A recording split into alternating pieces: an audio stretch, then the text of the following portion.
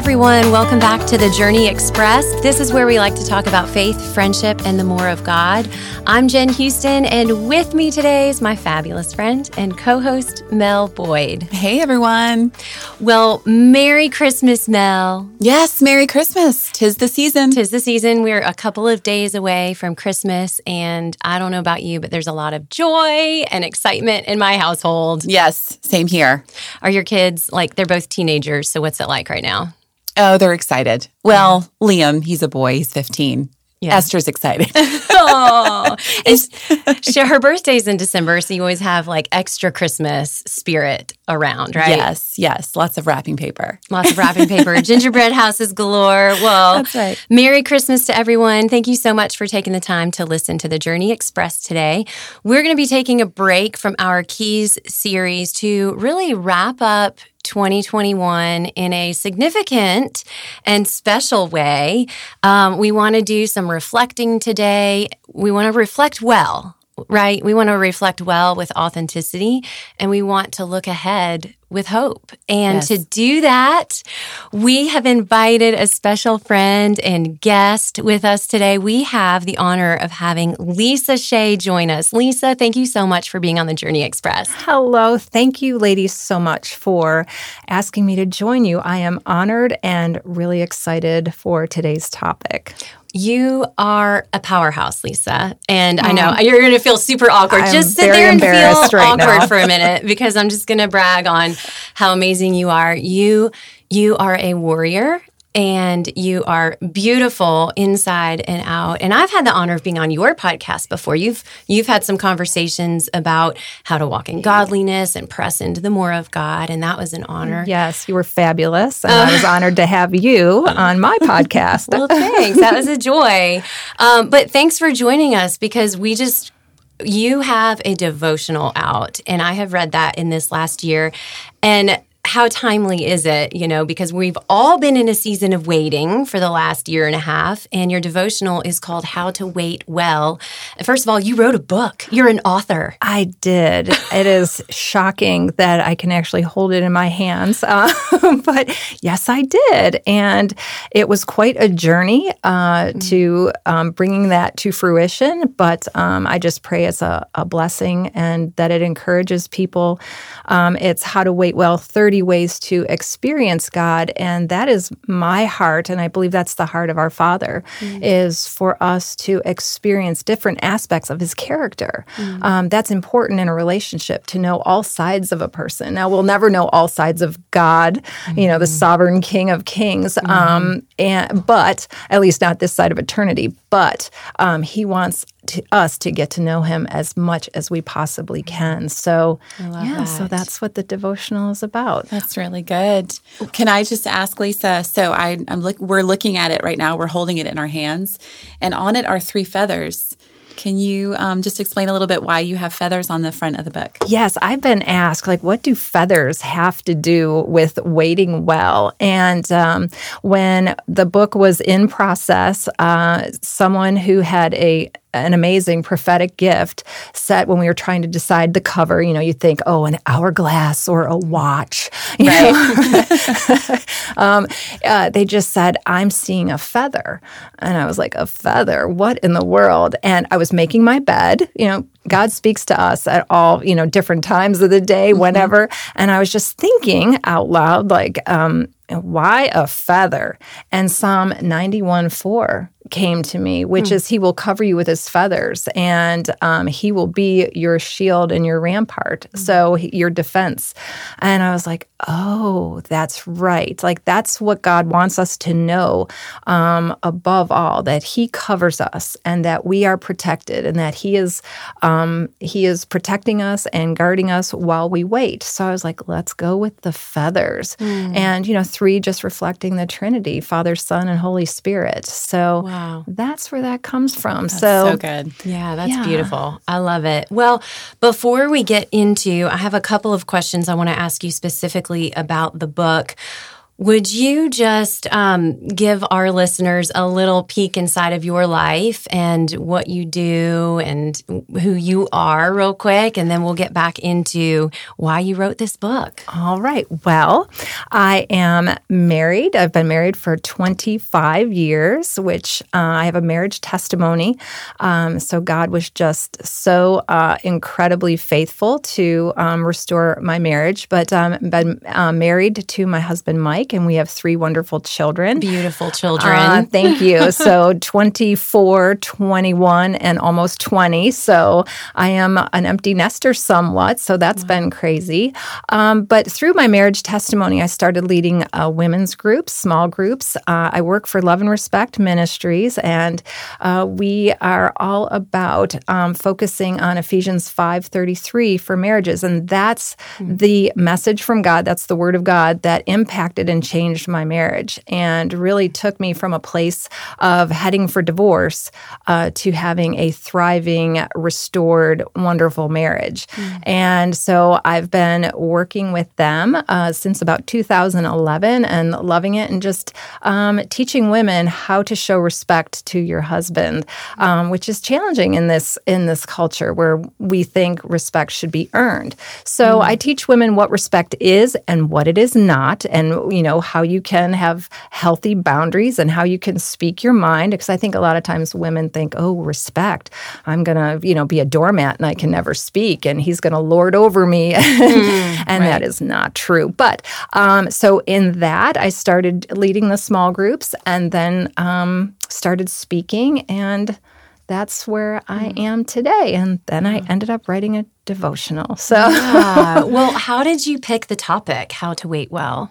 Well, God tends to show me things after the fact. So during my marriage crisis, I'll call it that, he would give me scriptures, just in different ways, a calendar or at church, or I'd stumble upon a scripture.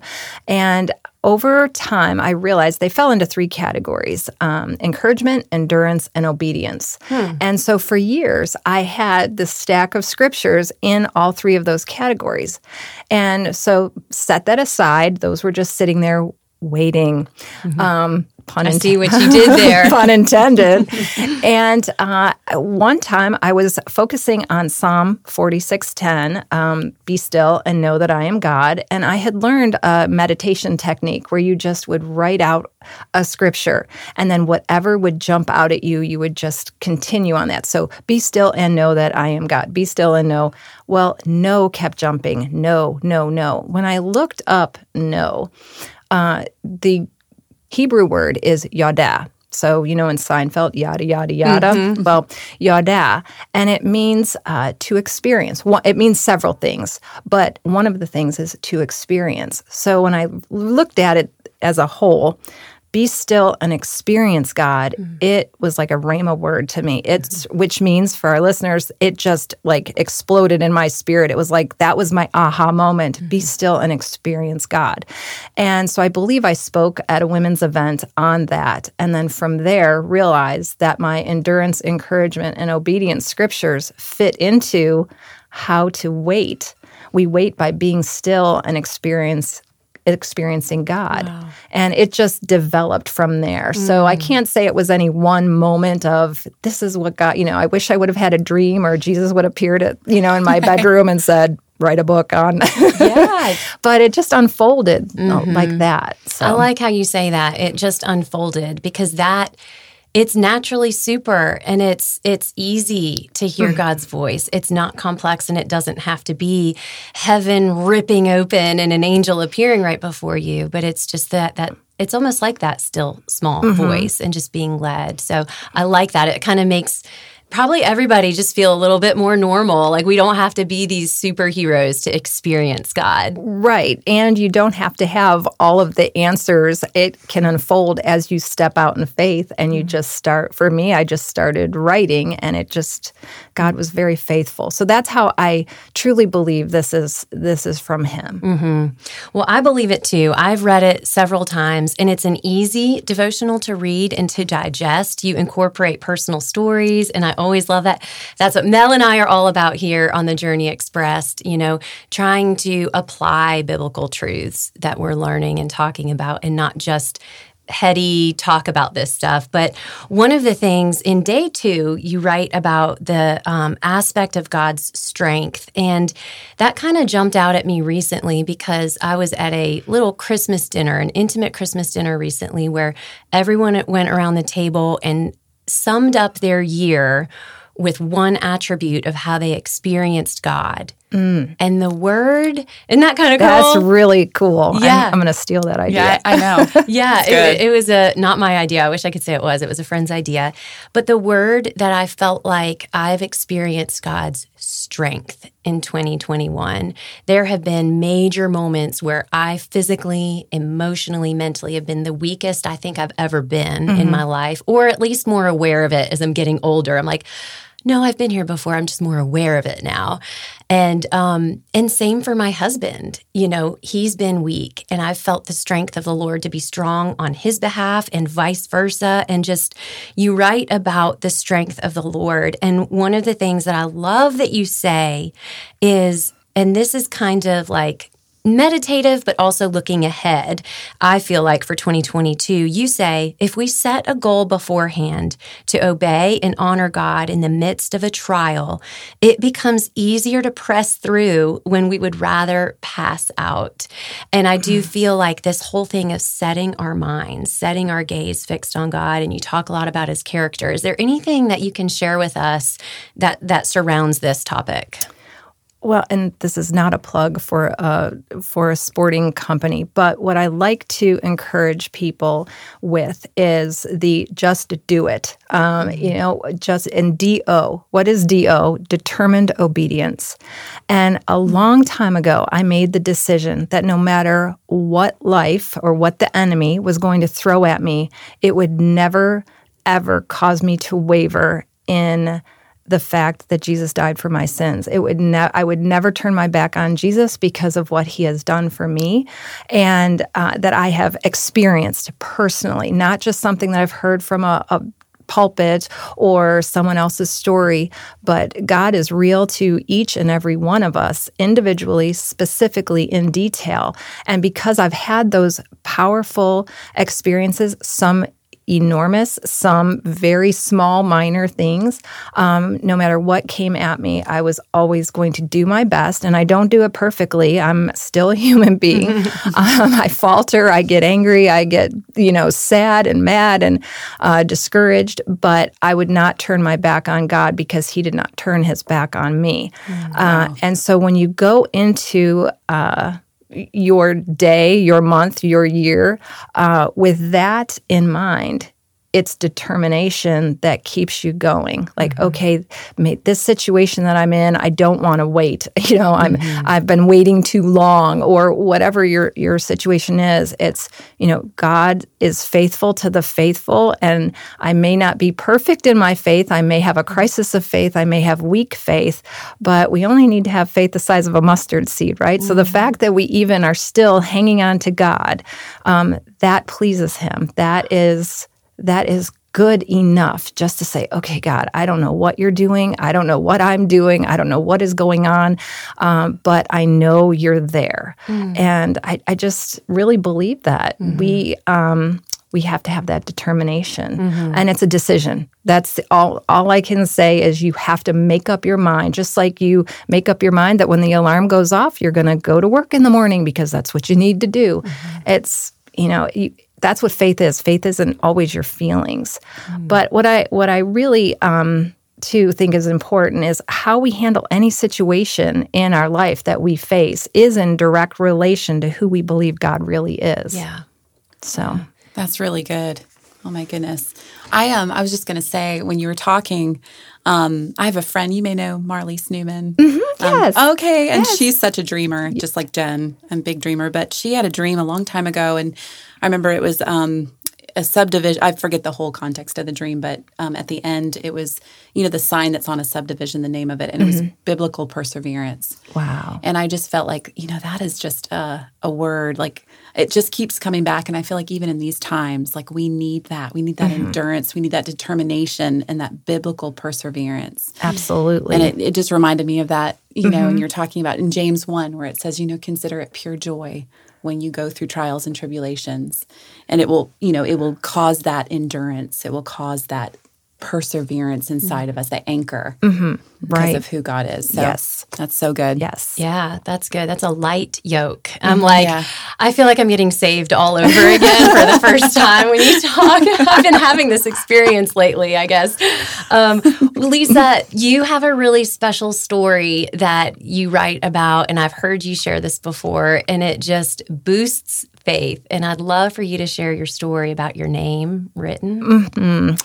Well, how I came to know the Lord, like I said, I will never turn my back on God because he never turned his back on me.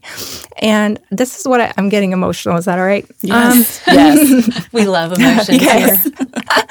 Well, let's see. Where do I begin? I was engaged when I was 19 years old, and I was married at 21. And that marriage, unfortunately, failed. I did not know Jesus. I did not have I did not have a personal relationship with him at the time. And through that divorce, which was at the time amicable, which society would call amicable, I really became depressed. I was very sick. I was on disability. It really took its toll emotionally and physically, and I was suicidal. Sometimes when we have a death of a dream, it can really be debilitating. Wow. So I was suicidal, and I didn't tell anyone because I didn't want anything. I just didn't share. I didn't have that type of relationship with friends to like, hey, guess what? Which, if you are struggling with those thoughts, there are hotlines to call. Please, you are not alone. And so I just want to put that disclaimer out there. God loves you and he has a plan for your life. But I was in that situation, and I remember was sitting next to this woman, before I went out on disability. I was sitting next to this woman, and her name is Kate, and we're still close friends to this day. But she would talk about Jesus, and she would talk about how God gave her hope during her divorce that she went through 10 years earlier. And I was like, wow, what a Jesus freak. La, la, la, la, la. I don't want to talk. You're a weirdo. Like, I don't understand what you're talking about, but you're very sweet and you're trying to be nice. So I'll be nice to you because I have to sit next to you every day. And she would say to me, Lisa, your name is written in God's book. Your name is written in God's book. And I'm like, great. No idea what in the world you're talking about. But it stuck with me. So when I went out on disability and I was home and I was just hit rock bottom and was so depressed and suicidal, I knew that I couldn't do anything about that. Thank you, God, because I could kill myself, but I couldn't kill my mother. It would have crushed my mother. And I couldn't do that. So I was like, oh, drats, I'm stuck. So I remember the track that she gave me, that, it was a card with the prayer on it. And I said the prayer, and I said it again and again and again. And now I do know that God is faithful. And the first time I prayed to him and asked Jesus into my heart to come and rescue this miserable life that I was experiencing, I know that he answered that prayer. And, a prayer doesn't save you. God saves you. So you don't have to have a fancy prayer. You can just cry out to Jesus in your heart and ask him into your heart, and he will answer that prayer. So I prayed and prayed this prayer. Nothing happened. The heavens didn't open. Angels didn't show up into my bedroom. And I went to bed, and that was that. And a few days later, my grandmother shows up at the door. And she had this heirloom for me. She was a pack rat. She saved everything. And she said, I found something of your great-grandfather's. Now, my great-grandparents lived with my grandparents until I was 12. My great-grandpa passed away when I was 12. And so we were all very close.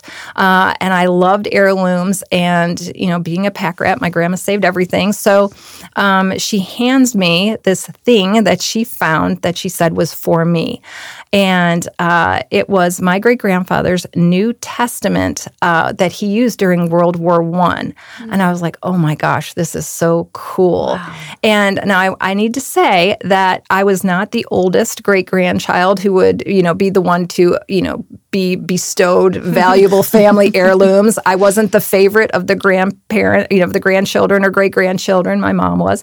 And so it was just amazing. When I opened it up, it says, to Lisa from Gigi, my great-grandpa, and Nana, used during World War I. And when I opened up this New Testament, and it had my name in it, I just heard Kate's voice say, your name is written in his book. Wow. And so I just want everyone to know that God's book, his book of life, your name is in it. If you are hearing my voice, I promise you, he promises you, your name is written in his book. And the only thing you have to do is say, Jesus, come into my heart. And, it's just... Yeah. It's an incredible experience. So that is why when I talk about determined obedience, when I talk about I will never turn my back on Jesus, I was 12 years old when my great-grandpa died. I was 23, 24 when I cried out and asked God, could you give me a sign that I matter to you? So when I was 12 years old, God, or before, I don't know when my great-grandfather wrote my name in his Bible. Wow. God is the same yesterday, today, tomorrow. God is in the past, he's in the present, he's in the future.